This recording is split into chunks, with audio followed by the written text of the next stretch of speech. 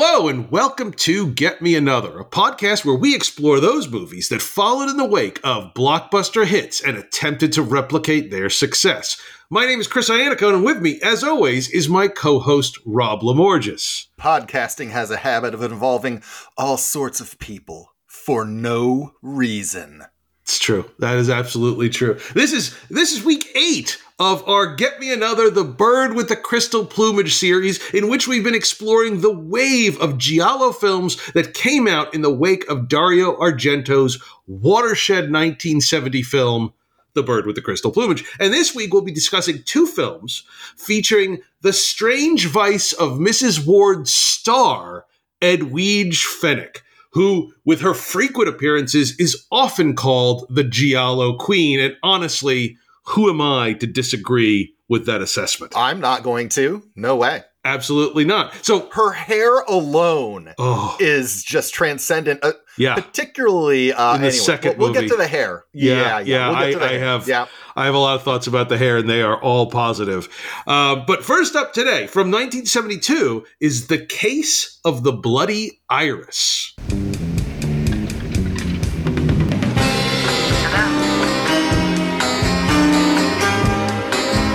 Some maniacs pass themselves off as normal. It happens. Who's to say Andrea Barto isn't a maniac? A girl can get murdered for no motive at all. Believe me, Commissioner, Andrea didn't do it. What motive? Yes, I know. People who are there claim he definitely did it.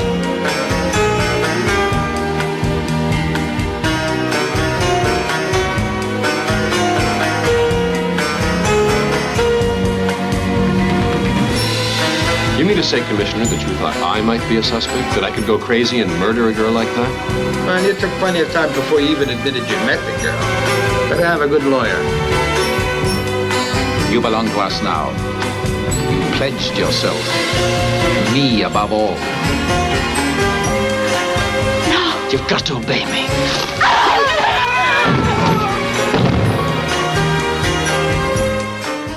Written by Ernesto Gestaldi, produced by Luciano Martino, and directed by Giuliano Carnamio, The Case of the Bloody Iris feels like a Sergio Martino giallo with the serial numbers filed off. After the last few weeks, I felt like the sleaze factor had dropped a little bit, and I feel like now we're getting back to a healthy amount of sleaze now that we have these 2 films, which I think the sleaze factor is back up to the levels that we have come to expect. Oh, yes. And we're back in Rome, baby! We are, after Screw being you, other London. Italian cities. Screw you, France. Oh, yeah. Roma. This film sees the return of strange vice of Mrs. Ward's stars Edwige Fenech and George Hilton, who are fantastic together. And I have to wonder if this movie is one that Sergio Martino intended to direct, but couldn't because of scheduling or something like that. Yeah, because his brother was the producer, His right? brother was the producer. Who he worked with a lot. Gestaldi, he worked with all the time as a screenwriter. It's got, it feels like, it feels like a Sergio Martino picture. Yeah, he was probably shooting 5 other pictures that month, so Exactly. he couldn't squeeze this one in. Exactly. The film also stars Paula Quattrini, Annabella Incontera, George Regard, Giampiero Albertini, Carla Brait, Oreste Leonello, and Luciano Pigozzi, Yes. who is now reaching Pat Roach levels of appearances in Get Me Another films. Our Hall of Fame is so different than the Academy Museum, let me tell you. Our Hall of Fame is amazing. Amazing. Do we even have a single Bogart or Jimmy Stewart? Hell no, baby. We got a half a dozen Pat Roach movies and Luciano Pigozzi movies. We got plenty of Ernie Hudson pictures too. It's Barbara Boucher, Barbara Bach, all the Barbaras. All of the Barbaras, yes. Although not Steele. No, Steele. That's true. But that will come. While this film was released in English markets under the title The Case of the Bloody Iris, the direct translation of the Italian title is actually What Are Those Strange Drops of Blood Doing on Jennifer's Body? That, I have to say, is 1,000% more accurate as a title. It is. That is what this movie is, because there really is not a case of a bloody iris. I mean, eventually they toss one in, but it's a real cat o' nine tails, in my opinion. Yeah. I mean, there's nothing quite to the same degree of, it's a metaphor. Like it's not quite to that level, but it's close. It is literally on screen. You're correct. But it's not so much a case about it. It just appears. No, well, we'll get into the backstory. A lot of it deals with the backstory of one of the characters. And this is where I'm talking about, our sleaze factor's a little higher than it used to be. But we open with a young woman who happens to be a prostitute calling her next client and being told to come over. I want to mention that apparently, and I'm judging this from the film, watching the film, that in 70s Italy, to use a public phone, you had to buy a token from another machine and then put that token in the payphone. And I'm like, that is Italian efficiency for you right there. Yeah, but you also apparently needed to be dressed to the nines to use a public phone booth. Absolutely. You will not get entry unless you look fabulous, and she does. Everybody looks fabulous in this movie. Yeah. I mean, it's just amazing. Oh, yeah. So this girl, she gets into the crowded elevator in a high-rise apartment, but little does she know she's in there with a killer. And we see the rubber gloves come out of the individual's pocket, and a few floors later, the girl is stabbed and killed. And the killer gets out, and shortly afterwards, several residents discover the body. One of those residents is Mizar, who works as a model and exotic dancer. I want to say a couple things. First of all, Mizar, the character of Mizar, is black. She's a black woman, and throughout this film, there are some descriptions of her that are not appropriate by what we would consider, by modern standards today. You would not refer to a black woman that way. It is... it's kind of fucking racist. Yeah, there it is. Thank you. Yeah, let me tell you, the racism of this movie isn't the only thing that's out of step with the modern era. Oh, there's a few things. Yes. Yeah, there's some sexism, some masochism. There's all kinds of stuff. There's something else that I won't say. We'll get to it a little bit. Yeah, absolutely. But with this opening, this is another movie that has you get it right here at the beginning, where there's the crowded elevator. Yep. The killer's in there with her, and then slowly people exit, and he kills her. This is a movie, again, we're back in the middle of Rome. Yep. We're in the middle of the city. This is a movie where you don't die alone at night. I mean, sometimes you do. But you often die alone in the middle of a crowd of people in broad daylight in this movie. And that's Absolutely. One of the features. I always have a little soft spot for gialli that are like this. Apparently, I'm learning that the danger of being around people as opposed to the danger of being alone. Yeah, and just how ignored you are in the modern city. There's a particular scene later in the film that we'll get to that I think is right on the money with that. But even here, yeah, it's a crowded elevator, and you get some of the members of the people who live in the apartment building assemble and watch it. Oh, I should say, where I was getting off track, Mizar has now, she is an exotic dancer and model. She has a very unusual act at a nightclub. She beats dudes up. Sex wrestling. She goads them into, hey, if you can beat me, I will have sex with you in the middle of this club for all of these weird rich guys.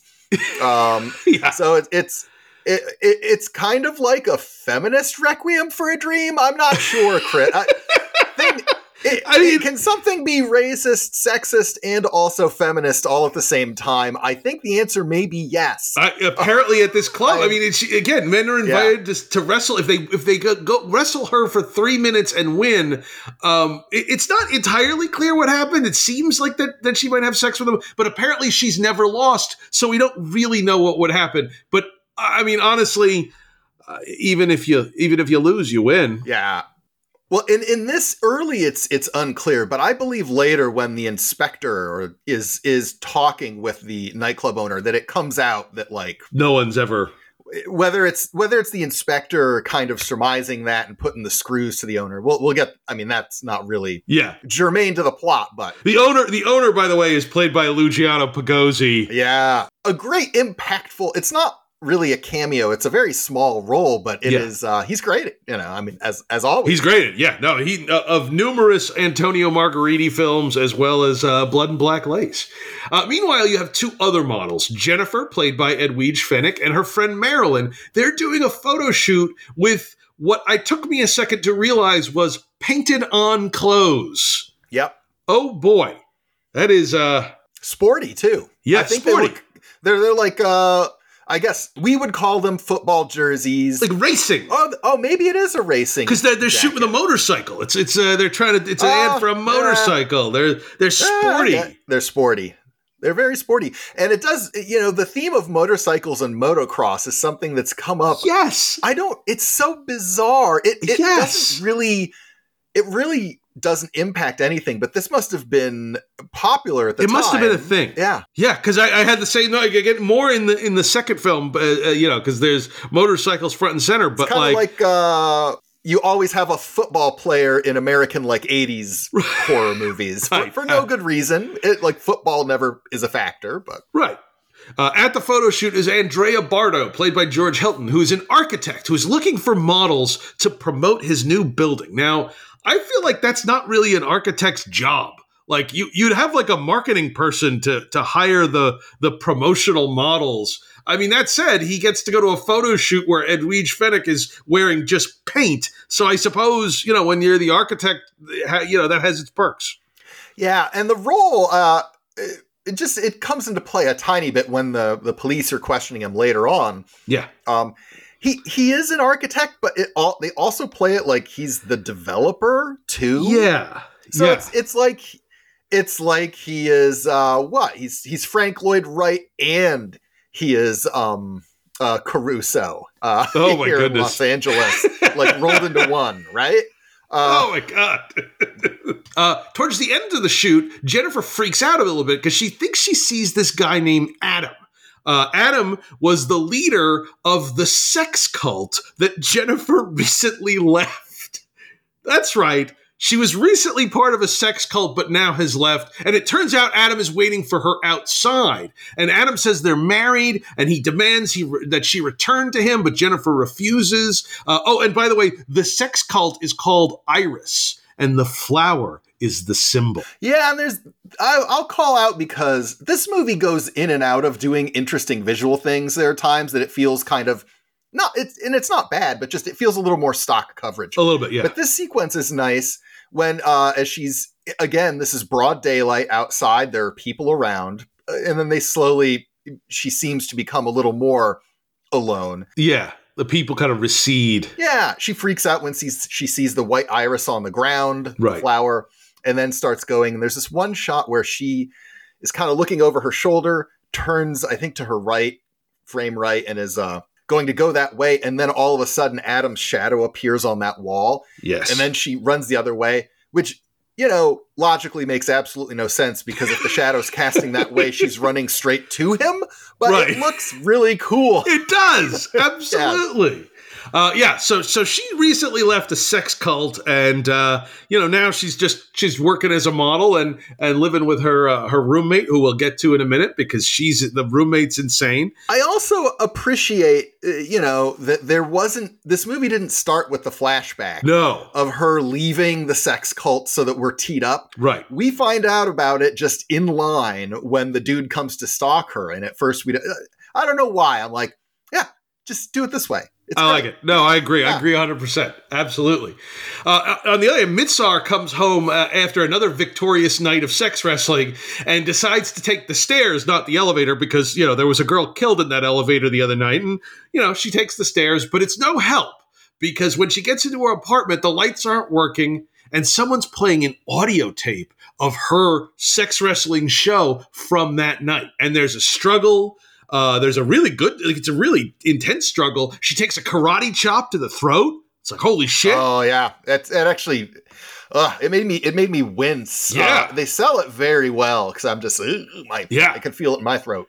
And then she wakes, she's knocked out, and then she wakes up tied up in the bathtub where she drowns in the bathtub. And the killer here it has got that classic Giallo look with the black trench coat, the hat, and the mask. It's like combining the blood and black lace with the rubber gloves of Belly of the Black Tarantula.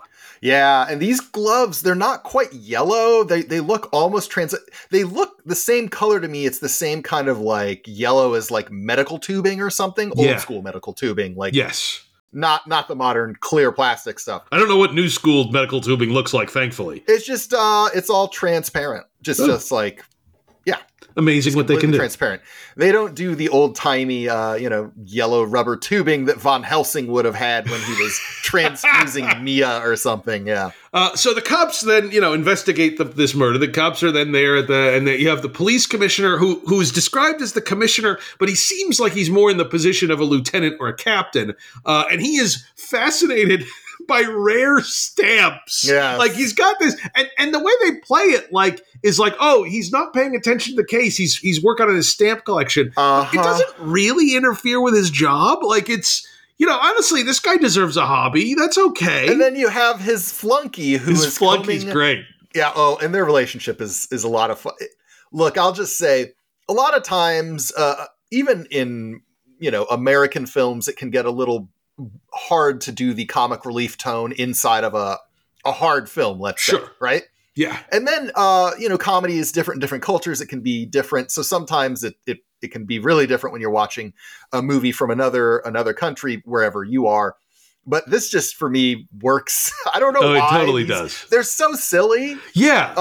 And for whatever reason, it really actually does exactly what it should, which is it spells the tension and it's entertaining. Agreed, 100%. It doesn't serve to make them buffoonish. They're not Keystone Cops. They are most of the time actually pretty good. Yeah. But it's just the interchange. Like the number 2 guy is actually pretty good at his job, despite the fact he constantly gets pegged for being a cop from like a mile away. Like everybody, oh, you're a cop. I'm like, it's like so.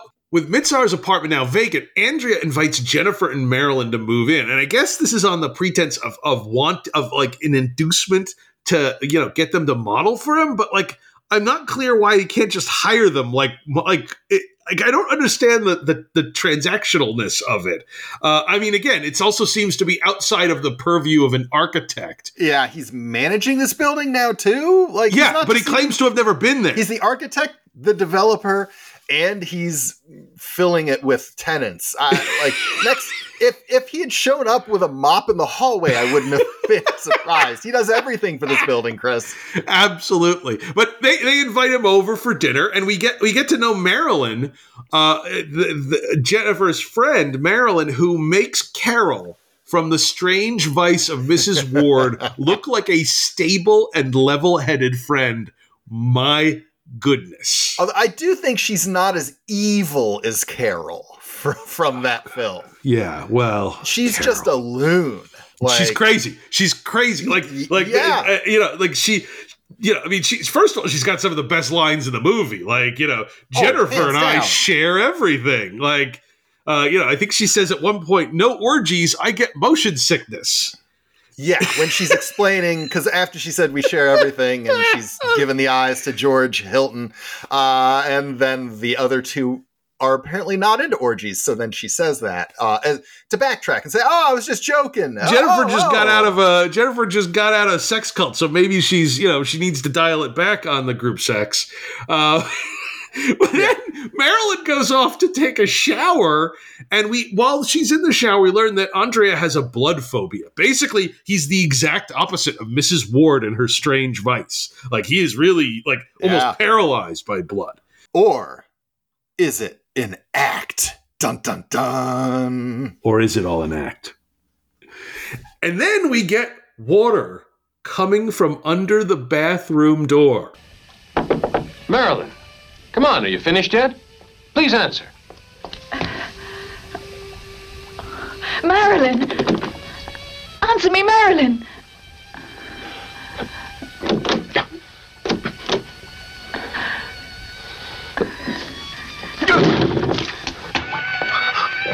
I'm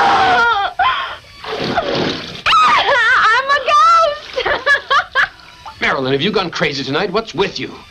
My God, this is where they murdered that girl, Mizar. Murder isn't a joke, for heaven's sake, you idiot. Hey, big boy, what's the matter? You act like you did it. After that, it wouldn't surprise me if he made us move out. All right, I won't take baths anymore. Only showers.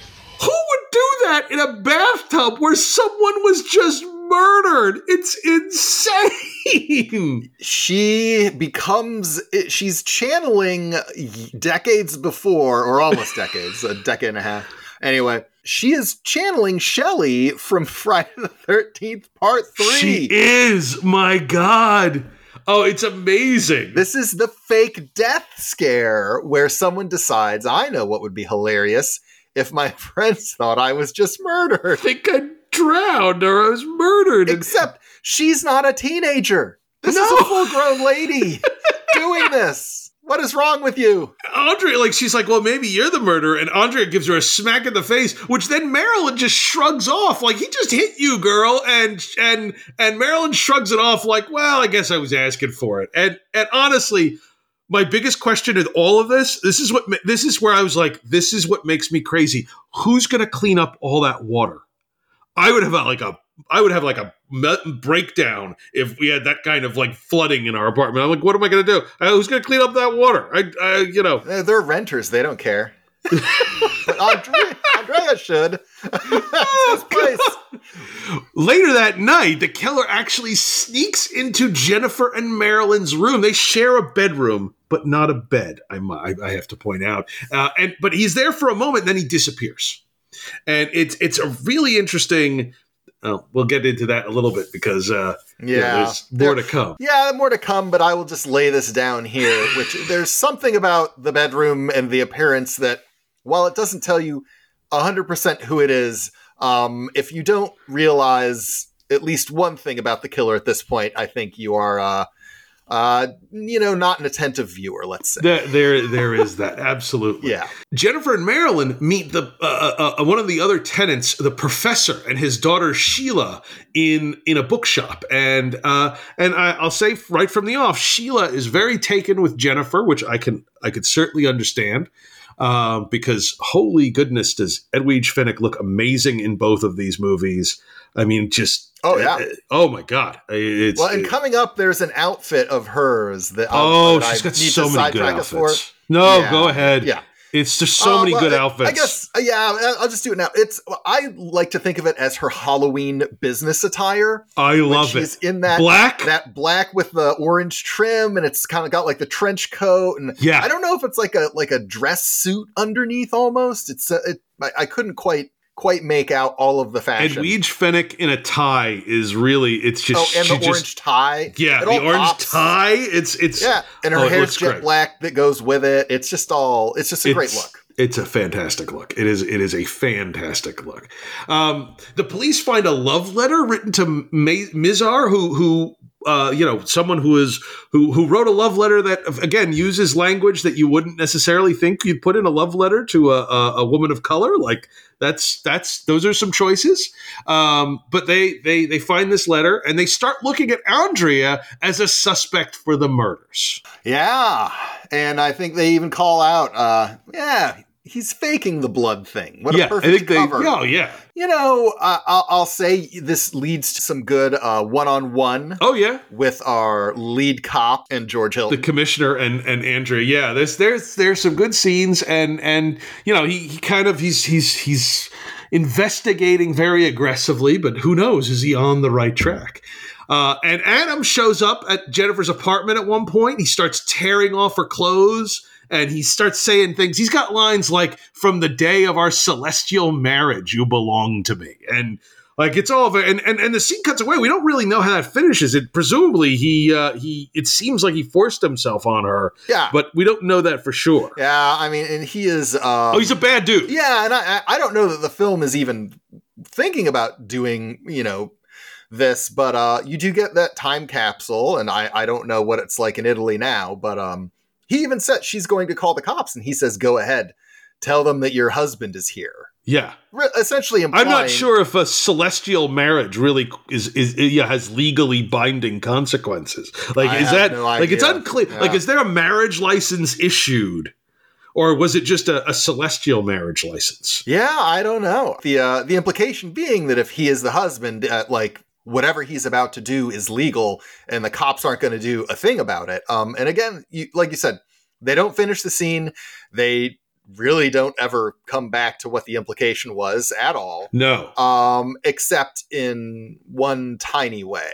But we'll get there. We'll get to that. Yeah, that's clue related. So right, and Andrea and Jennifer, they start dating, and they're going for they have the cop following them. They're going for lavish 8-course dinners. I was disappointed that none of these dinners were super weird. Like they were eating food. They were just sort of normal. They weren't sensually mouth feeding fish. They weren't chewing on raw octopus that was alive. They're not eating goulash, in a sexy manner. They just had Irish coffee. That must cause. Like, really? Okay, that's. The masked man enters Jennifer's apartment again, and this time he starts talking. Like there's a little bit of like conversation, but she gets away pretty easily and takes refuge in Sheila's apartment. And Sheila has got the hots for Jennifer. Let's just say it right out. She is a cartoon wolf going, "Ooh!" Yes, it is. Yes, it is very obvious. Yes. And they return to Jennifer's apartment, and that's where they find an iris on the floor with blood on the petals, and Adam stabbed in the closet. Dun, dun, dun. Done. Yeah, and the idea of now being that she had a big motive to do this, yes, to kill him, in addition to all of the past history, which we've seen some of in flashback, which was rather unsavory, to say the least. It's the sort of thing that if all parties were consenting, it's all fine. But, you get the impression he is clearly coercing these women into being his celestial wives. And that is the problem. Yeah, I mean, he's played as the violent authoritarian head of this sex cult. The sex cult, Yeah. But what amazes me is that the police commissioner, after this happens, after Adam is killed in her apartment, the police commissioner wants Jennifer to continue living in the apartment as bait. Yeah. And he actually says that. It's bonkers. Even more unbelievable is that she says yes. Yes, she's like, yeah. This was another one of the scenes where I love the bit with the two cops where one's looking for glasses because he's going to have a drink at work because, it's 1970s Italy and the cops would drink at work. I filed the glasses. Filed under B. Under B for bar equipment. and, with what happens to him at the end of this movie, I have to say it is rather unfair because he is a damned fine assistant. Yeah. To the police commissioner. I think he's good. He's organized. He's organized. He's doing the filing. It's not like, I never got around to that. No, I think that's, and the police, speaking of the police investigation, the police actually discover something when they learn that Sheila was the one who wrote the sexually charged letter to Mizar, and that Sheila was who the client, the prostitute at the beginning, she was the client that the prostitute was going to see. So, she likes the ladies. That's really what it comes down to. Yeah. And I think we're deep enough into this movie now that I do need to mention there has not been a single bottle of J&B in this entirety. It's shocking. It is a shocking turn of events. We get cognac, we get gin, no J&B. Where were they? Where I don't understand. Maybe they had. I think they all got. I think every last bottle of J&B was shipped to your vices. Well, they must have been shot at the same time. They came out literally within a week of each other, which is amazing. But yeah, all the J&B promo supplies must have gone to our second movie today. But yeah, it's largely absent here. We do have one of the most stunning scenes in this movie is when Marilyn is killed in broad daylight on a busy street. Like you see her, she's approaching, and it's done from like a first person shot. She's coming towards the person. She clearly recognizes and is, it's like, "Hi, how are you doing?" And then she's stabbed. And what's amazing is you have this crowd. It's like a busy thoroughfare, and nobody seems to even notice until finally Andrea rushes over. He's nearby, and he rushes over, and then you start to see like the crowd starts to notice, and the crowd thinks Andrea did it, which forces him to flee. Yeah, I mean, and that's so great, when Marilyn, because she's stumbling a little bit, and the shock of being stabbed and dying has her not thinking straight, and she kind of sees him, and then they kind of come to each other, and just her hands are all bloody, and the way she's smearing it on his his jacket, his coat. Yeah. It's great. And then, it really is. You get the mob of people surrounding him. And this is a great moment because it's such a wonderful reversal. Yeah. You are anonymous in the crowd of people, and you can just be murdered instantly and no one will notice or lift a hand, right? Right. But if you get the mob riled up, you could potentially, and we know he's innocent at least of this killing. Right. Because we saw that he was not there. I think, maybe you could make a case that, well, between cuts, but like, he was not there. He was far away. Agreed. And, you can be innocent, and if the mob gets the wrong idea, they're going to rip you apart. Yeah. It's such that's just like both of the worst things about living in a big city, which is there's so many people, you're anonymous and no one cares. But also mobs of people can do really bad things. Yeah. There's the problem with mob justice. It's got a whole lot of the first word and not much of the second. Yeah. Absolutely. Jennifer goes home and she hears what sounds like a male voice from her one of her neighbors on the same floor, Mrs. Moss, one of the older woman who lives next door, who was one of the people who found the first murder victim in the elevator. And Mrs. Moss says she lives alone, but Jennifer hears this male voice coming from next door. So she decides to take it upon herself to break in. I'm not quite sure how she did it. She just seemed to be able to use her keys on the other door. It was a little weird, but she breaks in and she finds that Mrs. Moss has a physically handicapped, deformed, large adult son named David, who she has been hiding in a closet. It's a large and well-appointed closet, but it's still a closet. And this explains why she buys like true crime magazines and comic books and the type of thing that generally an older woman in Italy in the 70s probably wouldn't be reading. David attacks Jennifer, but Mrs. Moss steps in, and she's pretty pissed that Jennifer broke into her apartment, as one might expect, whether her son is a killer or not. Yeah, and the small bit that I like, because this has been a little bit of a runner throughout, is this is still 72? Yep. Yeah. Even in Italy, there was that belief that getting a horror comic book meant that you were a sicko. Yes. And that comes up at several points in here. And it's, this is one that I feel has much more of that dirty, hairy POV on people in it. This isn't like Fulci, damn us all kind of a thing. No. It's like, these people are sickos, and they, we need to whip these people into shape. Wipe the scum off the streets. Yeah, and all you need is a few good men. Fire hose. Exactly. Yeah. But Andrea calls Jennifer and asks her to meet him at an automobile junkyard at night, which doesn't seem suspicious at all. No. I mean, this place looks like where Freddy Krueger's bones were hidden in Nightmare on Elm Street Part 3, yes! Dream Warriors. I thought the same thing. Like, it's got the cars stacked on top of each other. Yeah, all we're missing is John Saxon, who we will get soon, but not in this one. And Andrea's there, and but then the cops show up and scare him off, and it's an evocative scene, even though nothing really happens in it. It's a red herring set piece. It is absolutely a red herring set piece. Back at the apartment building, Jennifer runs into Sheila. And the two get in the elevator together, but instead of taking them to their intended floor, it takes them down to the basement. and there's someone else in the basement.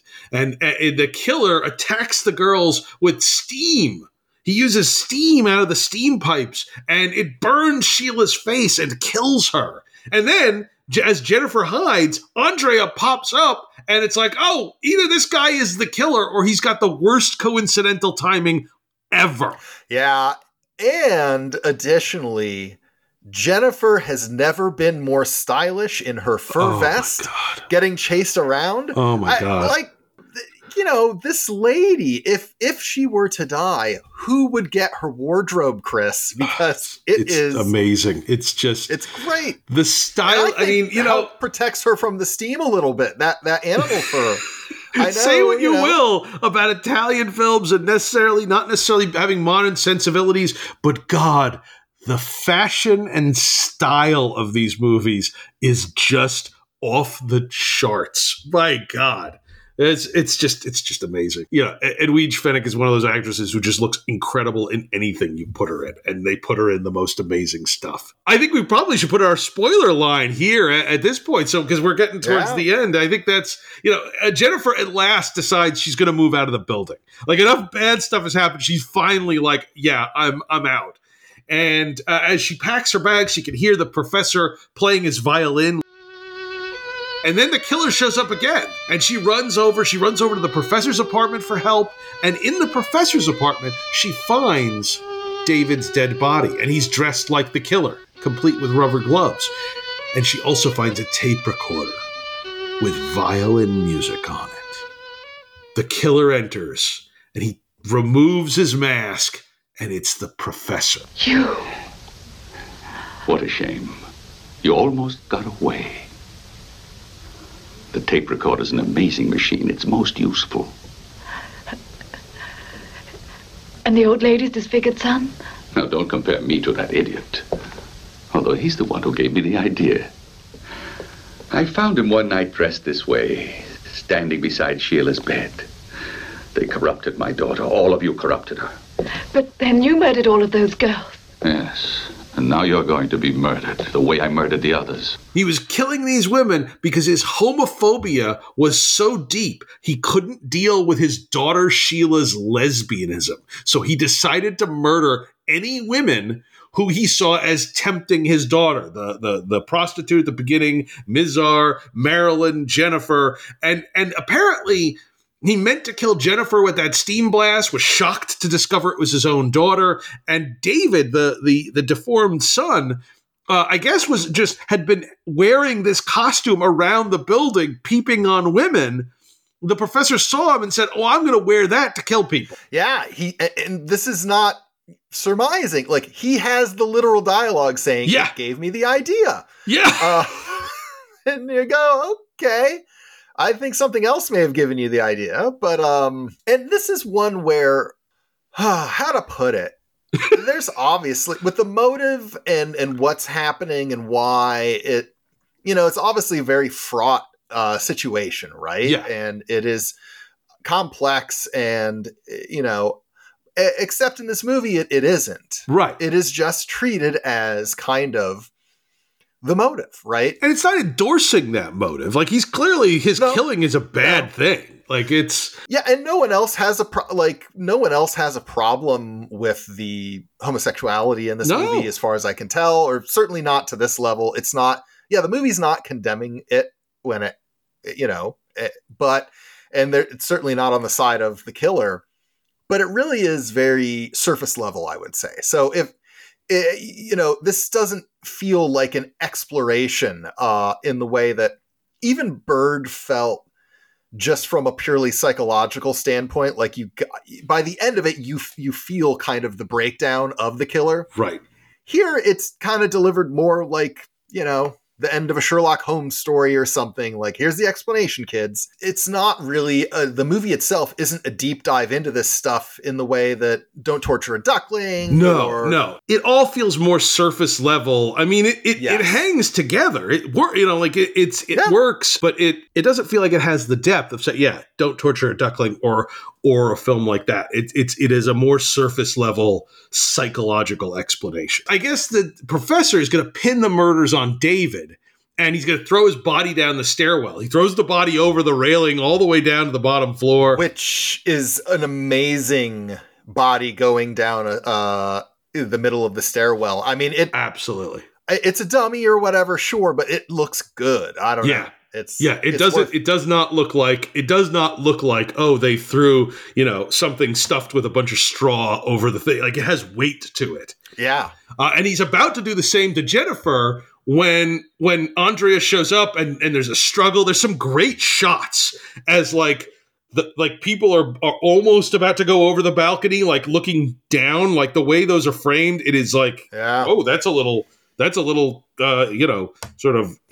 vertigo inducing. I think it may be literally vertigo induced. Yeah, induced. Yes. But then Andrea is able to he's able to get the better of the professor and sends the professor flying to his death. And thankfully, the professor's confession was caught on his own tape recorder, so there's no doubt about his guilt to the police.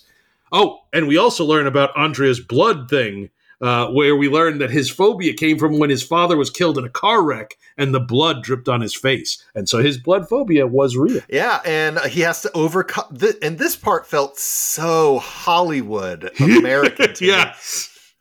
Where he has to overcome his blood phobia at the end to win the himself. Fight. Yeah.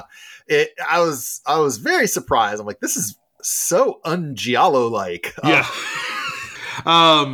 And then we get that's sort of the ending, and we get this sort of strange final scene where another girl who looks like Jennifer but isn't is calling on a payphone and being told to come up, come up, I'm alone.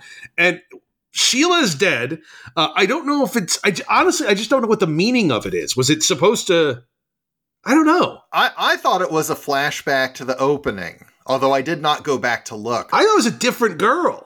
Oh. But again, I like this film. It's not, as you said, I think, before we started talking, it feels like sort of middle of the road. It's like, it's a solid Giallo, but it's not like an exceptional one. And again, it feels like it's in the Martino vein, but Martino himself didn't direct it. Yeah, so it's not nearly as sleazy, which will be corrected momentarily. Yeah, no, it was fun. It was enjoyable. I don't know that I'll be rewatching it anytime soon. I'd watch it again, sure. Down the road, maybe at some point, but definitely worth checking out. Absolutely. Within a week of the release of The Case of Bloody Iris, another film came out, written by Ernesto Gastaldi, produced by Luciano Martino, and starring Edwige Fenech, this time directed by Sergio Martino. And bankrolled by J&B. And absolutely bankrolled by J&B, because it is all over the place in Your Vice is a Locked Room, and Only I Have the Key.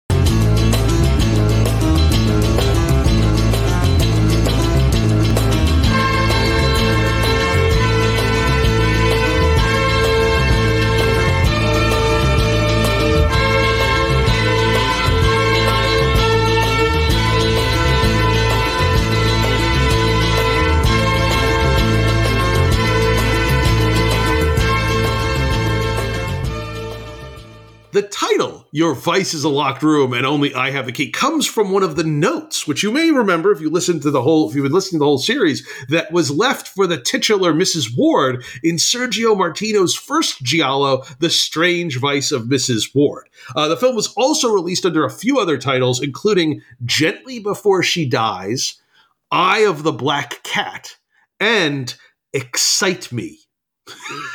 Huh. Eye of the Black Cat fits because you get the cat all over this movie. Well, yeah. I mean, because honestly, this movie does feel like someone walked into a room and said, what if Edgar Allan Poe fucked? Yes. And someone else said, yeah. Yes. Well, I got, yes. Well, it was written by Ernesto Gastaldi, Adriano Bolzoni, and Soro Scavallini, and the film was loosely inspired by Edgar Allan Poe's story, The Black Cat. Very loosely. Very loosely. I have read that story. It is very loosely inspired, but I'll tell you what this movie gets on the money. The film is very different from some of the other gialli that we've watched. And one of the reasons is, like Don't Touch Her, a Duckling or Bay of Blood, this film is not set in a major city, but in the countryside. But this time in the northern Italian area of Padua. And there's an air of crumbling Renaissance decadence that is this movie's absolutely thick with. And, the house that is the set of most of the action in this movie seems like it is a crumbling, it's like the Italian Renaissance version of the House of Usher. And it is really, it captures Poe through an Italian lens like nothing else. I've never seen that. It does it expertly. The Poe that I brought to mind, or it brought to my mind, was Mask of Red Death from that way. Of just absolutely the crumbling debauchery as death is coming for you, although you may also be death yourself. You get the sense of this is a place that at one point produced great works of art, but those days are long gone. Yeah, and that's very true of the House of Usher, of some of Poe's. There's that lost greatness that is replete with Poe, and I feel very strongly here. Oh, and which is why it's a great visual metaphor for our male lead here. Yes, terrible. Oh God, being. He's just the worst. He is. We'll get to him. He's just the worst. The film, I gotta say, has got an all-star giallo cast. We have Edwige Fenech, we have Anita Strindberg from Case of the Scorpion's Tail, Lizard, the Woman's Skin, and Who Saw Her Die. We have Luigi Pistilli from Case of the Scorpion's Tail and Bay of Blood, as well as Strange Vice's Ivan Rassimov. And I learned something interesting in researching this film. Sergio Martino originally wanted to cast Edwige Fenech to star in The Case of the Scorpion's Tail, but she was unable to do it because she was pregnant at the time. So instead, he hired Anita Strindberg. And here we have two giallo queens coming face to face and going head to head. And honestly, Rob, they are two of the most striking women in totally different ways. This was the movie I was waiting for. My God. It is the heat of giallo. That was what I was going to say. Oh, I have it. Oh my God, you got to it first. Yes, Strindberg. Yes. It is. It absolutely is. Love, and their performances in this film could not be more great. Different. I mean, because the characters are so different, right? And the way that they play off each other, because Strindberg gets to be a little more unhinged almost from the get-go. Absolutely. Because she is trapped in a terrible marriage with an abusive husband. Terrible, physically abusive husband, and mentally and verbally and emotionally. Sexually. He's abusive in all of the ways. The full boat. Yeah. Yeah. And then Edwige Fenech, normally this will annoy me in a lot of horror films. She is the character who kind of is the free spirit who does not yet realize she's in a horror movie until much, much later, right? Or giallo. That is true. But somehow it really is, it functions as such a great foil between the two because of the weird love triangle or hate triangle. Oh, we'll get to it. Well, it's a triangle of some kind. Yeah. Edwige Fenech is great in this movie. She was great in Case of the Bloody Iris in very different role, and in we've seen her in 3 films, and in Strange Vice of Mrs. Ward, and she's played very different roles in all of them, and she's terrific. Martino actually admitted that the role of Floriana in this film should have been played by someone younger, should have been like an 18 or 19-year-old, but he aged the character up because he wanted to cast Edwige Fenech. Yeah, I mean, right call. Right, absolutely. Right call. Sometimes you just need to hire, those 55-year-olds to be the teenagers breaking into the Bay of Blood. Oh, God. And listen, folks, if you were worried that this film's literary origins might translate into a decline in the sleaze factor, rest assured that is not the case. We open with an image of 2 people having sex just in the background, like in while we're having the opening credits, just sort of blurry in the background. We then cut to a debauched party at the house of Oliviero, a former teacher and writer whose mother was a countess and whose house Oliviero has inherited. And there he hosts these wild parties with this group of hippies that live in the area, and he tortures his wife Irina, played by Anita Strindberg, and his maid Brenda. And Oliviero is a sick bastard. Like, he is just a sick fucking bastard. Yeah. I mean, it's almost like you've gotten a time machine and transported a Lars von Trier character back into early 70s Italy just to make this Giallo. Oh my God. I mean, he, like masochist, sexist, racist. He makes his wife drink out of a punch bowl filled with everybody's leftover booze. Yeah. He gropes his maid in public, who is also black, and we have a lot of the same racially insensitive language is used here that was also in Case of the Bloody Iris. But like, this guy's just a bad dude. Yeah, and if I let's say this party is just off kilter and insane, right? Yeah, and if lots of bad things happening, debauchery, I lots of things. And if I owned, let's say, a Scotch brand, I would 100% want to make sure that both during and after this scene, everyone knew this party was fueled by J&B. It's all over the place, baby. It is all over the place. Absolutely. Only J&B can make a party go that hard. Yeah. I mean, honestly, it reminds me of the parties at the house in A Lizard in a Woman's Skin, but somehow meaner. Yeah. Like meaner. Yeah. Those were sexist. Those felt like kids who didn't know what they were really getting into. Yes. It's like, I'm going to experiment with this stuff, but I don't really. Here it just feels mean. Like he knows it's evil and he likes it. Yeah. Absolutely. And I gotta say, Pistilli is really good in this movie, despite the fact that it's a thoroughly unlikable role. Oh, yeah. Like, he's really good playing that character. Although it is a really sweaty performance, because God, he's sweating in every scene, literally. And for such a all-in bad guy, like, there's never a moment in this movie where you think the movie is trying to make you understand his motives in a way that would absolve what he's doing. No. For being so one-dimensionally bad in that way, it is a very three-dimensional performance. Yes. Where you do get other sides of the character.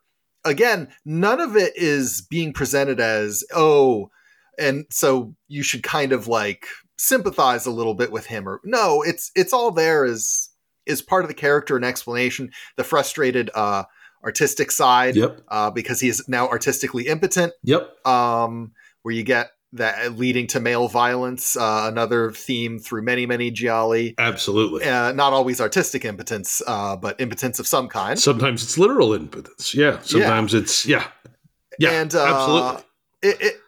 And he has quiet moments where you can see where he can charm people. Like, what? Because when you're this bad, there's often that question: how and why would a group of people be there? Why does anybody hang out with him? Like, why? Why does anybody even deal with this dude? And you can, he's got it. Yeah. How did he get married? Like, you see that. You can see where he could charm before he lets you see the other darker side. Yes, absolutely. 100%. It's. I should also mention that hanging around is Oliviero's black cat named Satan, which once belonged to his mother, and holy shit, is this cat all over this movie. Chris, I would imagine that there is as much B-roll of that cat and that painting of his mother. The painting of the mother, which the cat is in. Yeah, so that's like she's holding the cat in the painting. So I think that there's probably enough B-roll that they shot that would equal the runtime of the movie. They just didn't use it all. Because there is, this movie's got to be 10% cat, right? Like, yeah, it's a solid 10% cat. It's 10% cat. It's 10% J&B, and another 10. It's another 10 to 15% fashion because, again, some of the clothes. First of all, in the aftermath of this party, a distraught Irina puts on the dress of Oliviero's beloved late mother, whose portrait, as you mentioned, hangs in the house.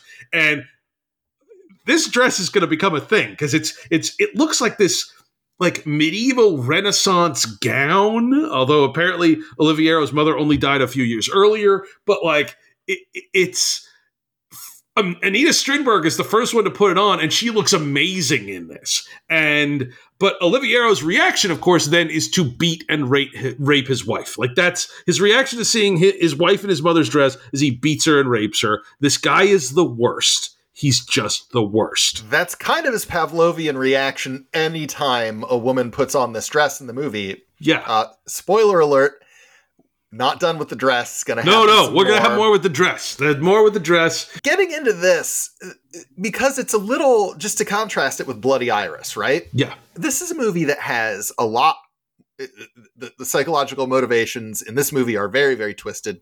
Yes. They don't ever go in to explain exactly what his relationship with his mother was. Yeah, it wasn't normal, I'll tell you that. We're getting clues from his behavior in the present, but there's no real flashbacks. They don't give you the backstory of like the one time they were at the pond. Yeah. And you know, I find that it's in a way kind of very layered and a little more real in a way that these aren't always. Yeah. Again, I don't think that this movie's saying anything, which is bizarre because normally when you're doing that kind of layered psychological stuff, oftentimes there's intent, you know, to make a mark one way or another. This movie is just doing it all in service of being a really twisted ass kind of Giallo film. Italian Poe. Yeah. Yeah. It's right on the money. It's right on the money. The next day, Brenda's bringing bottles out from the night before, and the local older woman who picks them up says that Oliviero's mother was a countess and a harlot. And I have to mention that the old lady sounds exactly like the junk woman from Labyrinth. The one towards the end of the movie that tries to convince Sarah to stay in her room and play with her toys. I mean, I'm sure it's just a coincidence, but when I tell you it's uncanny. God, to think that 40 years ago, I was working in this house with his mother, the countess. Now there was a harlot brought him into the world. Those were the days. And Oliviero and Irina go into town, which is this beautiful northern Italian town. It is also the horniest town in Italy, which is really, really saying something. Yeah, you're not even safe at a bookstore. No. Oliviero goes to a bookstore where his mistress and former student Fausta works. Meanwhile, Irina stays in the car and is ogled by a bunch of local guys, including the grocery delivery guy who frequently brings stuff to the house and had a thing for Brenda. And in his own words, quote, "I like salt and pepper on my meat."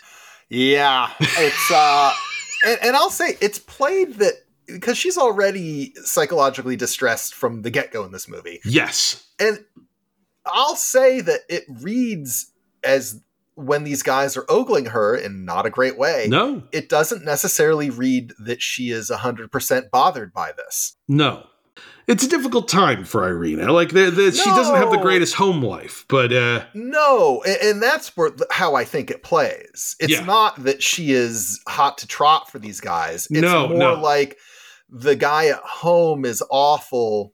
Maybe this is safer male attention. Like, maybe one of these guys would come and take care of a problem for her or something, you know? Who knows? Yeah. Oliviero goes out that night to meet his mistress, Fausta, the girl who works at the bookstore, and she arrives first at the local rock quarry, which is a natural romantic spot that you'd want to meet your lover. You know, it's like the setting of like half a dozen Doctor Who stories from the 70s. It's just the local quarry. All right, Chris, insert unit joke here. There you go. But waiting for her, Oliviero's not there. Waiting for her is a man in a black trench coat. And really up until this point, this film hasn't really felt like a Giallo, but this sequence is pure Giallo. You know, like she looks and then the guy's gone and then he's there again and then he's gone and then she's chased by this figure, and he kills her with a billhook. Like right out of Bay of Blood, the billhook makes its return as an instrument of death. Yeah, in this sequence, there's a little nice thing. When she first arrives, it feels like it's broad daylight. Yep. But then as you're going a little bit, as she's walking in, the sky, and it's hard for me to tell. This is an old, not cleaned up print that I saw on, one of the fast streaming services. Oh, yeah. So then it feels like it's a little overcast. But then as soon as the guy as soon as she knows, oh, I'm going to be chased because someone wants to murder me, it feels like it instantly goes to like deep blue, dark sky nighttime. Yes, absolutely. And I bring this up to me, it doesn't feel like in so many of these movies where it feels like mistakes or they just kind of ran out of time or whatever, right? This feels like it actually is stylistically on purpose. A choice. Yeah, absolutely. Well, let me say this. I watched it on a beautiful Blu-ray print from Arrow Films Blu-ray, and it's the same bag. Yeah. The police afterwards, they come to talk to Oliviero. They are aware that he and the murdered girl were having an affair. He denies seeing her that night and gets his wife to cover for him. And they also discover all of those empty J&B bottles in the room. There's so much.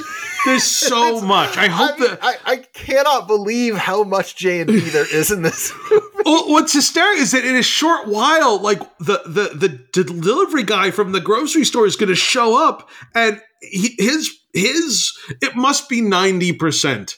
Like their grocery delivery must be 90% J&B Scotch. Yeah, I think so. Oliviero tells Irina that he didn't meet with the girl last night, that he had a tire blowout, and says that if he kind of gets into, well, if I was going to kill anybody, I would kill you. Presumably that makes her a little nervous. So yeah, she needs to go check on this story. She checks the tire. The tire's fine. So Oliviero, though, he's sitting there, he's brooding, he's drinking his J&B, and he doesn't want the hippies tonight, so he sends the hippies away. And that evening, on a dark and stormy night, Brenda the maid decides to try on Oliviero's mother's dress. She's kind of hanging out in her room, and just to give you a sense, she seems to be looking at porn. She seems to be reading porn and decides, there's nothing more that I want to do next than to put your employer's dead mom's dress on, and she's looking at herself in the mirror. She's touching herself as she does it. It's super weird. Especially because when you look at this dress, this does not look like the kind of dress that would provoke that reaction in a person. But maybe at least not to my taste. I don't know. It's all right. I liked it. I liked it. and so anyway, she at the same time, a figure enters the house, and she too finds herself killed by a figure with a billhook. And it's a very suspenseful sequence. Like it's like the door flies open. It is literally a dark and stormy night, and she's dead on the floor. And Irina and Oliviero find the body, and knowing that he is already a suspect in Fausta's murder, Oliviero insists they hide the body rather than call the police. So they end up bricking Brenda's body up in a wall in the cellar. And then stupid ass Oliviero insists on keeping the dress and tells Irina to wash it. Honestly, everything Oliviero does to this point is so stupid that I figure there's no way he's the killer. Because, like, if he was the killer, he'd be like, oh, brick the dress up with the girl. I'd bury her, like, 100 miles away in a hole in a field. But that's logical thinking. These are not tips, by the way. This is just the logic of it, But that's logical thinking, Chris. This guy has a thing for his mom and that dress. Yeah. So he's not thinking rationally about this thing. It's around this time too that Irene, the makeup they give Anita Strindberg. Oh yeah, where it's like the eyebrows, which are already kind of plucked arched in a certain way, they start to have this makeup kind of go down from the inside of the eyebrows, like on the bridge of her nose down, where it's so striking because in certain angles, it reads more naturally, but from when you're dead on the front, I swear to God, it looks like, like German expressionist makeup from like Caligari or something. Yeah, it's absolutely so striking. It is, and really, and Anita Strindberg, who if you're listening to this podcast, you'll know she is an incredibly gorgeous woman, and it's interesting how it's like she had would allow herself to kind of get made up in this almost borders on grotesque. She's still very attractive, but like she allows herself to look more and more unhinged. And as you say, it's almost like German expressionism in a 70s Giallo film. It's amazing. And credit to her. She did not have vanity. And her performance has been ratcheting up to match this. So they are going together because at this point, she's been being tortured for a long time, and we've been watching it for, I don't know, at this point, like 45 minutes or 60, whatever it is. And it's just one of the great unhinged female performances in Giallo. It genuinely is. I over the course, I think this is the third movie with Anita Strindberg, the fourth movie with Anita Strindberg, actually. And I just think she's terrific. I think she is fantastic in all of them. In some of them she didn't have as much to do, but I feel like she's just an actress of real talent. This may be the best role that she gets that I see her, at least in this. This is the most she's. This is a real part. This is the crowning achievement. There's no question. Yeah. It's fantastic. Not that I wouldn't have loved to see half a dozen Cleo DuPont movies where she's solving mysteries, but this is like on another level. There's no question. Yeah, that's her Columbo. This is her a woman a woman under the influence. Yeah. Yes. Yeah, absolutely. Yeah. Of course, when you've just had two murders in your orbit and have just hidden a body in your house, there's no better time for a visit from a relative. Nope. Not at all. Enter Floriana, played by Edwige Fenech, now sporting this incredibly stylish short haircut. Rob, oh boy, she honestly, I'll say it, I'll be perfectly frank, she took my breath away in this movie. Yeah, I mean, I'm not sure that you would call it quite a bob because it has that little curl that comes up in front of the face from the end. Yeah. And look, in Bloody Iris, her hair was longer and it looked like a gorgeous horse's mane. Absolutely. So really, any way you slice her hair, it's going to be fantastic. Apparently. Amazing. But and the style here, though, I think also very much implies that she's a city girl. Yes. She's come from Paris, if I'm not mistaken. Oh, there you go. And very stylish. And, there you go. And that her mores are not the same as anyone else's in this picture. No. Yeah. And there's an interesting moment before she arrives. They go to the train station to pick her up. And before she gets there, another girl is getting off the train and she's groped by some Italian soldiers before being picked up by her mother or her aunt or someone. I think it's her aunt.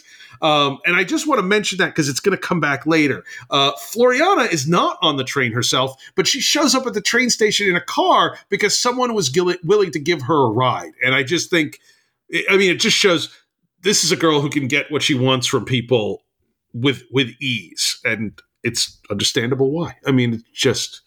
It's just amazing. Oh, also at the train station, we see Ivan Rasimov's character for the first time lurking in the background. For this movie, Rasimov sports striking gray hair. Yep. And I don't even know what his name was in the movie, but he's the gray-haired man. And it's not long before he appears again, this time at Olivero's house, delivering his mother's dress newly cleaned.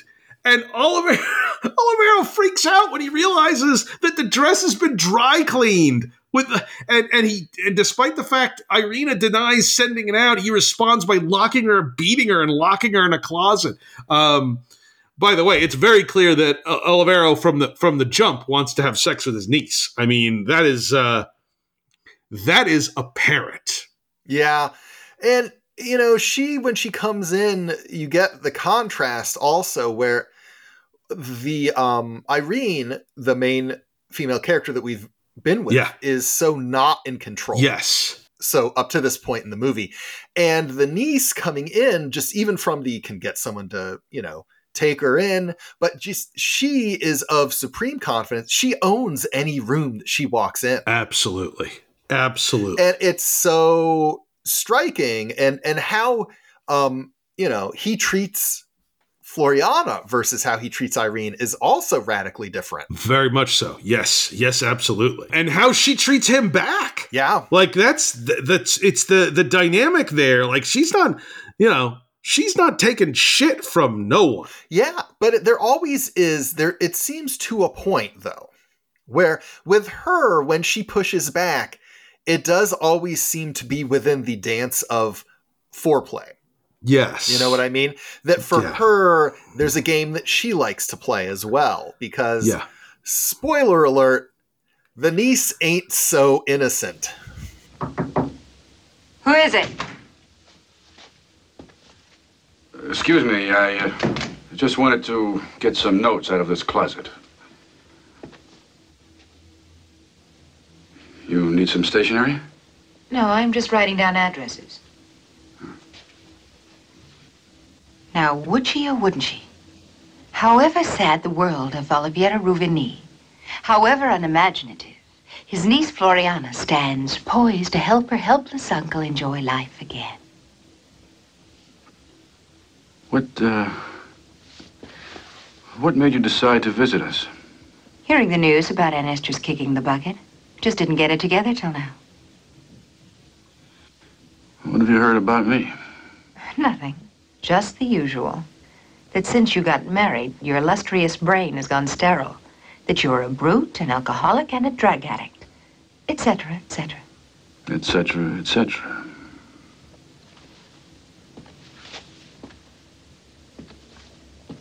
Incidentally, is it true you slept with your mother, Oliviero? When you were already grown up, I mean. Is it true about you being a two-bit whore? Well, they might be considered 2 bits well spent. Floriana releases. She goes and finds Irina in her closet, the closet she's been locked into. And in what I am, you've already alluded to this, but I'll say it. I had it in my notes. The Giallo equivalent of the coffee shop scene from Heat. We get Edwige Fenech and Anita Strindberg and a sex scene between the two of them. And Rob, sometimes a movie gives you everything you want. But the one thing, though, Chris, and actually, I'll say, just to stick with the love scene for 1 second. Please. It's somewhat tastefully done, I guess, considering. Oh, it was tastefully. Yeah. Yes. Terrible. What a terrible person. But they dropped the ball on the landing because after the scene when they call Aunt Millie, she's not drinking J&B Scotch. She's drinking Fernet Branca. It's true. Which starts a disturbing trend of Fernet Branca taking over in the middle of this movie from J&B. And I want to know what happened. Did they lose the contract halfway through shooting? I don't know. We cut back to the girl who was groped at the train station, and what is in a twist that is sort of perfectly emblematic of this movie. The woman who picked her up is, I think, her madam. Like she's a prostitute, and the woman is her madam. It might still be her aunt. Yeah, like it might be her aunt and madam. But the girl is she's sleeping. Her madam is making arrangements for her to meet some clients the next day.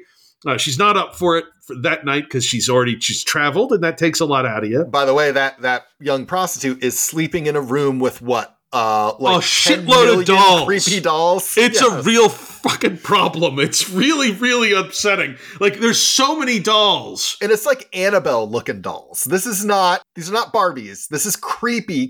Yeah, and one, like when you drop it on the floor, it makes noise. It's really unsettling. It's unsettling. And the killer pops out. Like she gets up and she thinks she hears something. Killer pops up and stabs her. And in a similar shot to Four Flies on Grey Velvet, she goes down this long staircase head first, although this time the camera's pointed back at her feet rather than at her face. And then, in what was the most surprising move of all, the killer himself is killed by the aunt/madam. Holy shit! It's just some guy. It's like it's I want to pause here to mention both of the movies we're talking about today had scores written by Bruno Nicolai, and they are both fantastic scores. They are terrific. Absolutely. And Bloody Iris, that score, I feel like you could put on at a party in the background. This score would not. You would not do that. It wouldn't go fantastic, on a party. It is incredible. Yeah, I would say that this is the score you would write to if you were listening. Yeah, well, it depends on what you're writing, I suppose. Yeah, you're probably not writing a rom-com to it. Or are you? There it is. And it turns out the killer was the bookstore owner who was there at the bookstore. We saw him in the bookstore scene, and it turns out he was really an escaped lunatic for whom, according to the cop, quote, killing women gave him a sexual gratification. So that would seem to get Oliviero off the hook. Like, I mean, you still got a dead girl bricked up in his basement, but like, the killer's been unmasked. Yeah. Sure, everything will be fine from here on out. That might have been a good time to say, hey, there's a body down here. I hid it because I knew I was innocent, but you were after me. Yeah, that might have been the thing, but no. Maybe? No. In the meantime, Floriana starts an affair with the local delivery guy who also turns out is really into dirt bikes and takes her to a dirt bike race. Yeah, little motocross. Well, if we remember from The Strange Vice of Mrs. Ward, Edwige Fenech's character in that is watching dirt bike races on TV while her friend goes to drop off the ransom money. And it's like, I don't know if it's a Martino thing or if it was just really big in Italy in the early 70s, but there's a definite dirt bike thing going on. Which now, because I'd had a big Giallo-sized hole in my viewing, but now in retrospect, happy birthday to me, totally paying tribute to Gialli. Not just with the murder mystery, but with all of the motorbike action. All the motorbike. I mean, they use a motorbike as a weapon of death in that movie to great effect. And you get to see the race on the dirt. That's true. On the motorbikes. I didn't know that this was a prerequisite. Yeah.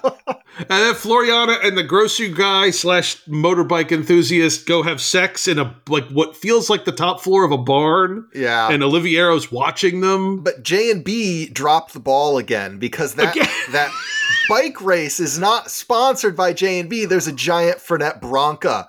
What is going on with the Fernet Bronca? All of a sudden, it's like out of nowhere. It's J&B versus Fernet. We've seen this in other movies in the past a little bit, but nothing like this. It has exploded the war between the two. Oh my God. And it's around this time that the cat, Satan, the cat, gets into the coop of birds that Irina keeps and eats the birds. It's a bloody mess.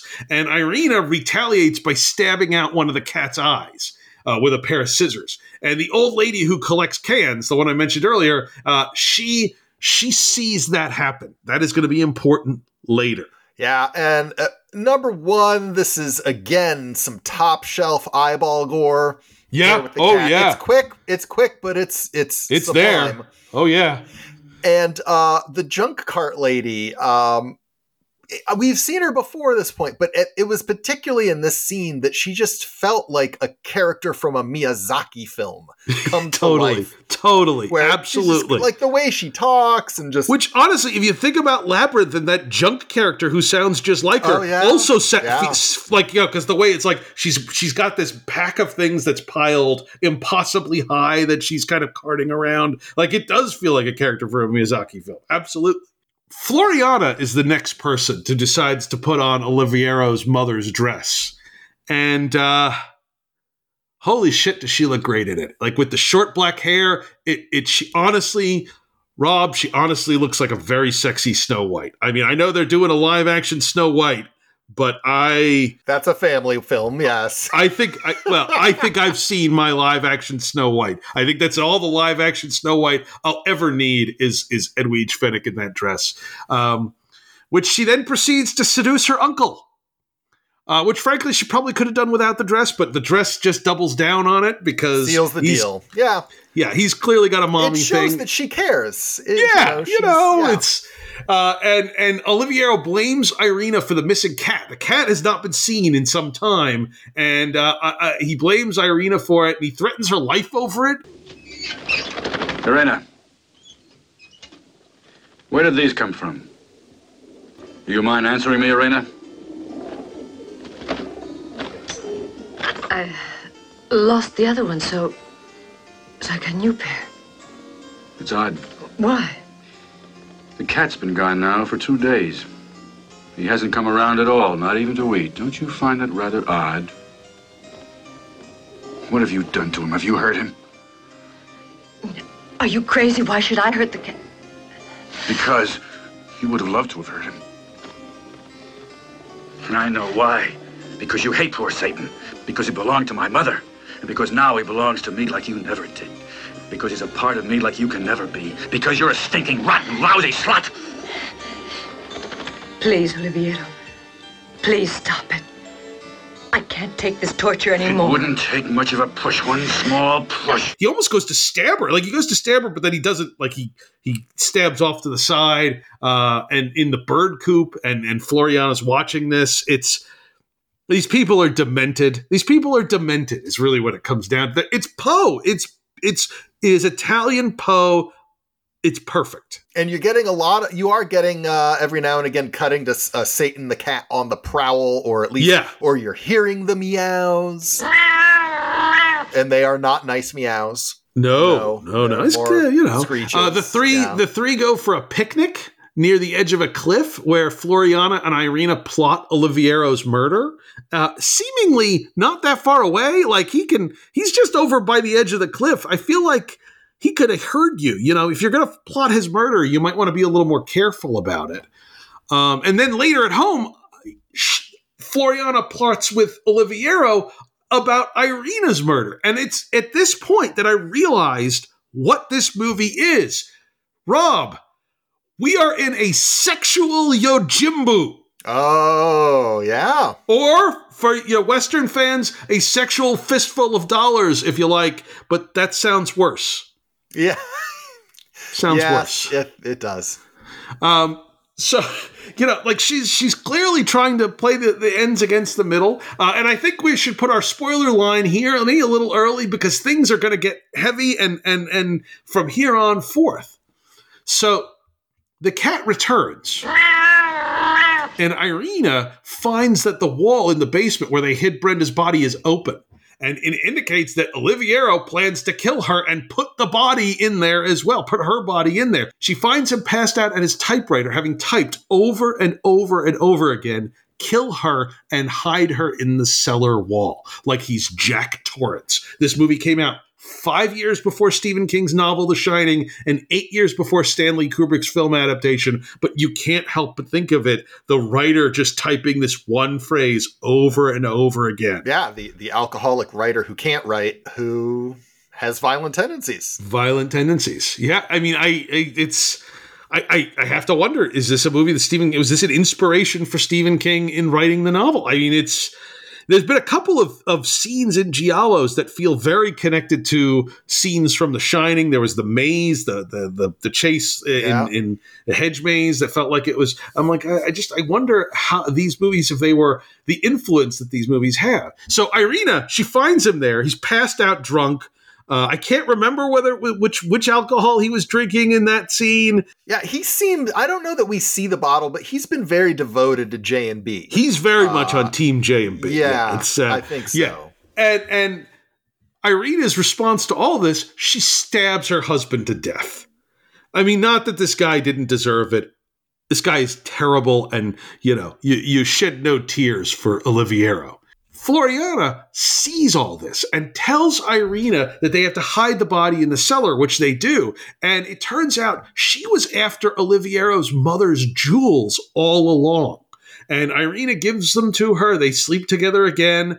And they soon hear typing on the typewriter.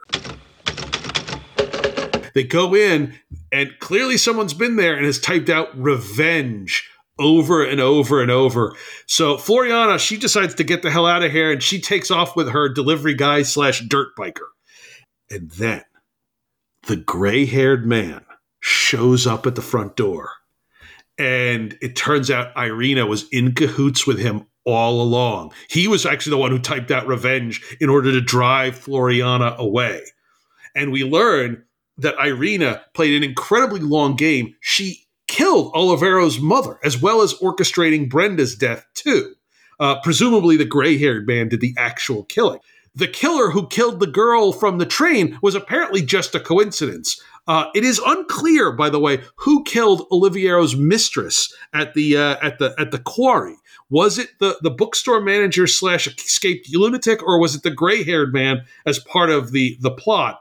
I think the bookstore guy killed the mistress, because the way Irina talks about it later, it doesn't sound like she's the one responsible for that. Yeah, and it makes sense that the bookstore owner would have known about that tryst. Yeah. Just from proximity to the mistress, etc. Floriana and her delivery guy / biker speed off on the motorcycle, but what they don't know is the gray-haired man is waiting to throw oil on the road, so they crash. It's incredible.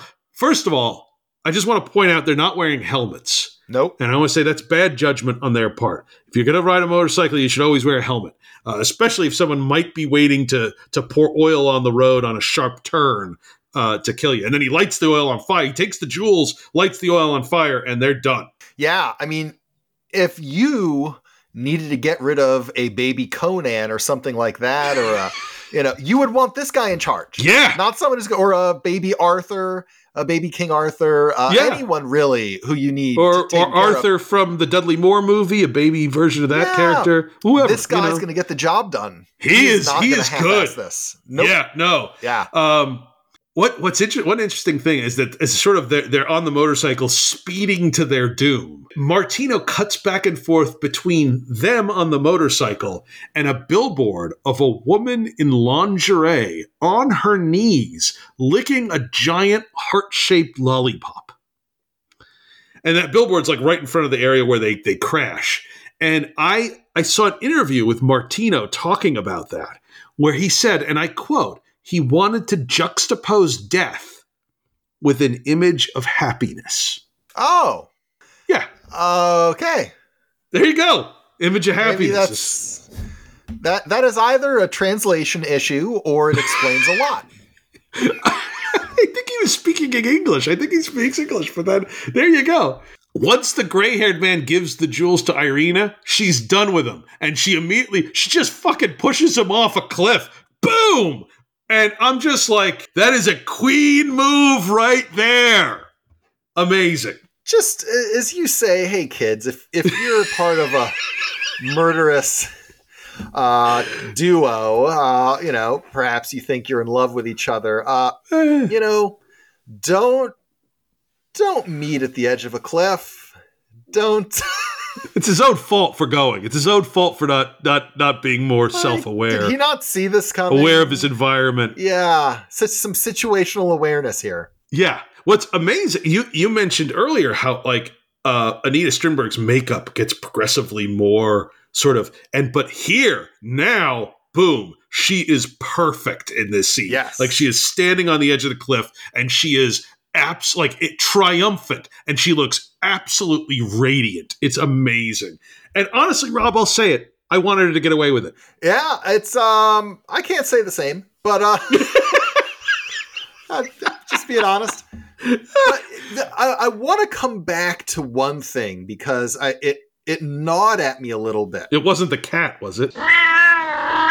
No, the scene when she goes and checks to see if the tire was blown out. She's checking checking his story out. And on one hand, you can go, well, at the end, it was her. So was she play acting for him, even though he wasn't there and she didn't see, or was it a cheat for the audience? But there was the murder she was not involved in.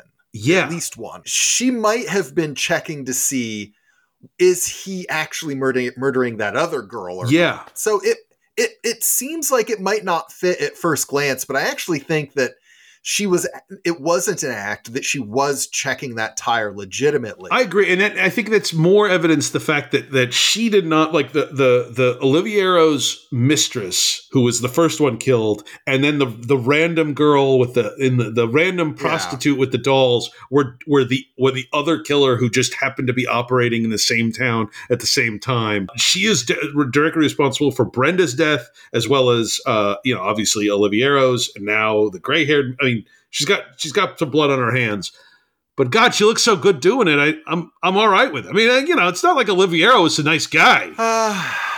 The thing is, Chris, I know I have a flexible moral compass.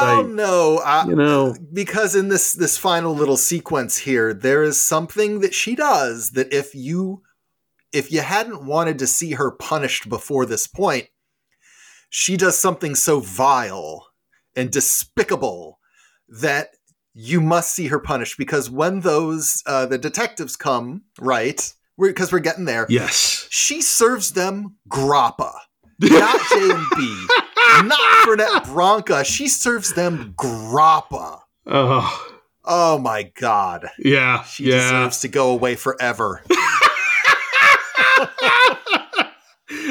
Yes, like the detectives show up not investigating any human murder, but because the old woman who was collecting the cans and bottles reported her for animal cruelty because they oversaw. She saw her stabbing out the cat's eye. So the cops show up to investigate the animal cruelty complaint, and they come to the house to investigate that, and they hear the cat meowing from the basement. And this is where it's directly from Poe, where it's a story. The Black Cat's a lot like the Telltale Heart. Grappa. Yeah, minus the grappa, and they go down to the basement, and they hear the cat meowing from behind the wall, and they open up the wall to reveal the bodies of Oliviero and Brenda inside, and she's busted. That's it. She's busted.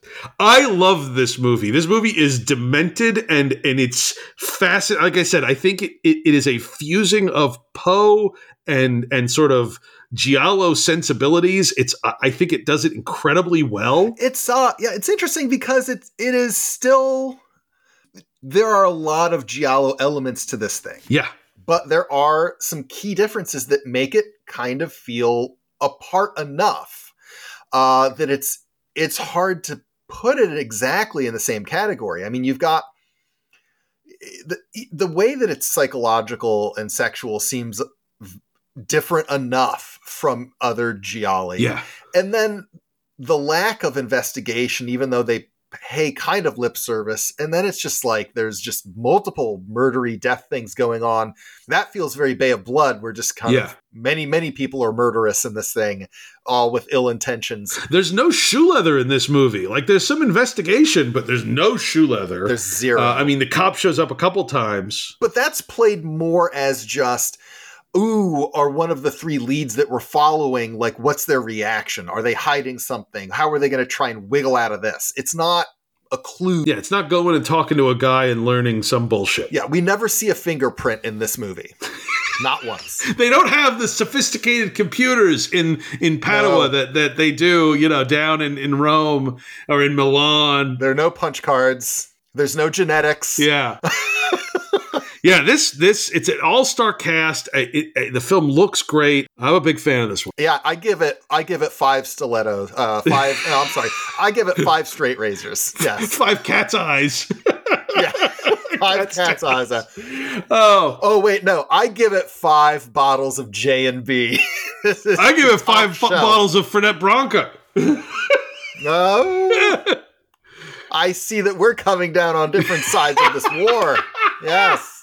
Either company, we will be more than happy to have, to take sponsorship money from either booze company. I don't if they're still around. JB's still around. Yeah. I know that. Oh no, Fernet, very. They're both big. still. And Fernet, if you send the bottles, send the cooling machine, because I do prefer a chilled Fernet Branca. Yeah. Yeah, we'll do a special on that. That's a get me another. That is go get me. So yeah, we both had it. It's the heat of Giallo movies. Fenech and Strindberg Sometimes movies give you what you want, and that's all I'll say. And I think that brings us to the end of today's episode. Next week, we're going to focus on another of the most prolific Giallo filmmakers whose work we haven't really touched upon yet, Umberto Lenzi. So join us then as we explore two of his films, 7 Bloodstained Orchids and Knife of Ice. I almost said 7 Bloodstained Butterflies. I was like, no, I don't think I could do a Bloodstained Butterfly sequel where they went from 1 to 7. But it's 7 Bloodstained Orchids and Knife of Ice. Thank you so much for listening. Again, we are your hosts, Chris Iannacone and Rob Lamorges. If you've enjoyed the show, please consider subscribing and following us on Twitter, Instagram, Threads, and Blue Sky at Get Me Another Pod. If you've liked the show, please tell your friends.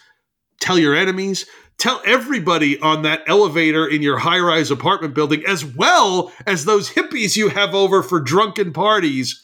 And join us next time as we continue to explore what happens when studios say, "Get me another."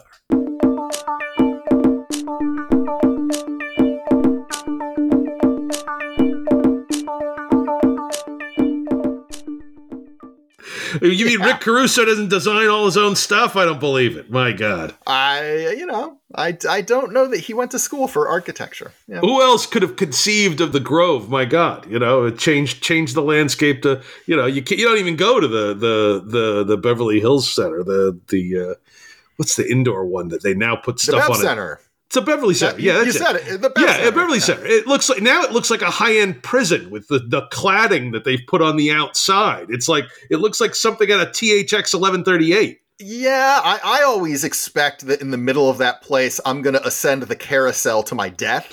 But it's what I renew. We're feeling the same thing. Yeah, no, it's dystopian to be sure.